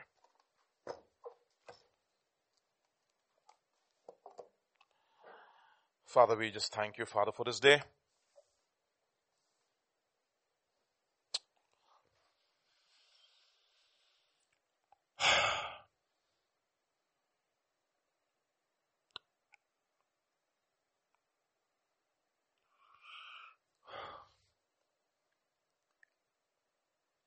Father, we want to pray with David. Cast us not away from your presence. Take not your Holy Spirit from us. We don't want to grieve you. We don't want to break your heart. We want to speak to one another which will cause good edification and words which will impart grace. For a book of remembrance is being written by those who fear God, upon whom the spirit of the fear of God is resting. And I pray, Father, that we will not take these things for granted. We will guard our heart, and we will guard the deposit of the Holy Spirit that has been given to us, the earnest of our expectation.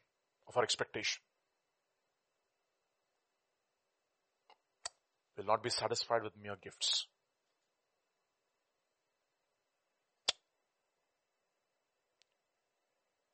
Lord, we need your Holy Spirit. You said, Lord, if you being evil can give good gifts to your children, how much more the Father in heaven will give the Holy Spirit to those who ask him. And therefore this morning we ask, Father, more of your Spirit, more of the gift of the fear of God, that we will honor authority, that we will honor your word. And we'll be circumspect. We'll walk circumspectly, redeeming the time, not knowing that the days are evil. We'll not be foolish, but we will understand what the will of God is. That we will not be drunk with the pleasures of this world, oh Lord, even during this lockdown. We will redeem these moments. And Lord, by listening to the anointed word, we'll be continuously be filled with the Holy Spirit. Lest our hearts get hardened. Father, we are all prone to wander. Lord, we feel it. prone to leave the God we love. Here's our heart, O take and seal it. Seal it for thy courts above. Keep us on the straight and narrow path.